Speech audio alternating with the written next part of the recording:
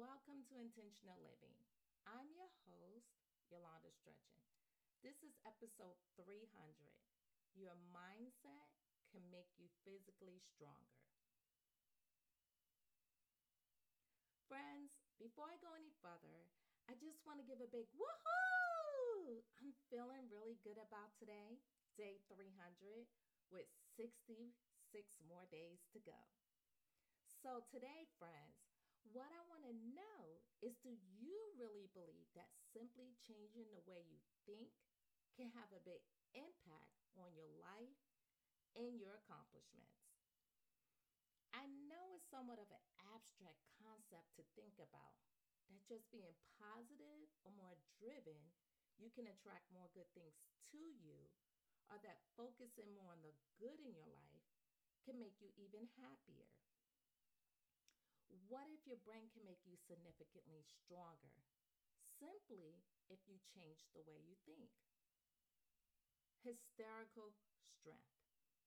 I'm sure you heard about this before, probably just not in this term. Hysterical strength is a term that's used to describe historical examples of people tapping into incredible physical power. The most common stories that we hear is those of mothers who have to rescue their children from being trapped under cars or some other heavy object. In these scenarios, the mothers call upon some kind of superhuman strength and manage to physically move the cars out of the way. How can this be possible? While this has never been proven, there's actually good scientific explanation for how it might work and some evidence to support it.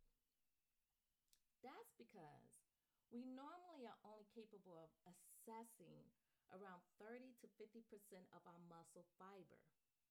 When exercising or going about our normal routines, we can't use 100% of our strength because we will risk injuring our ligaments or exhausting ourselves.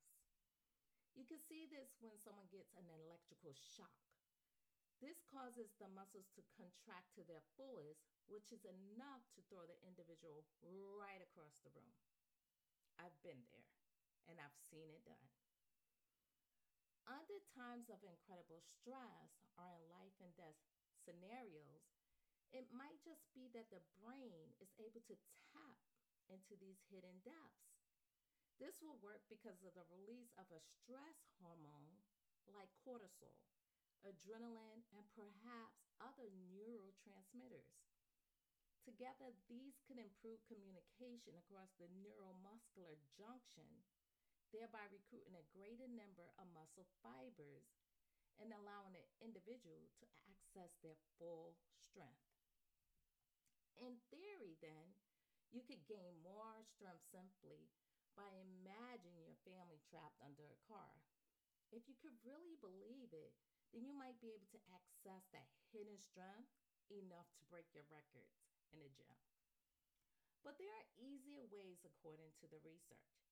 That's because yelling at the top of your voice just so happens to trigger a small stress response. And studies demonstrate that this is enough to allow you to gain a little more strength even during lifts. Talk about mind over matter. So, if the reason why in the military, when you have sergeants yelling at the top of their voice while you're physically being challenged, and you're yelling back cadences, and you believe in you can go further and do more than you ever thought possible.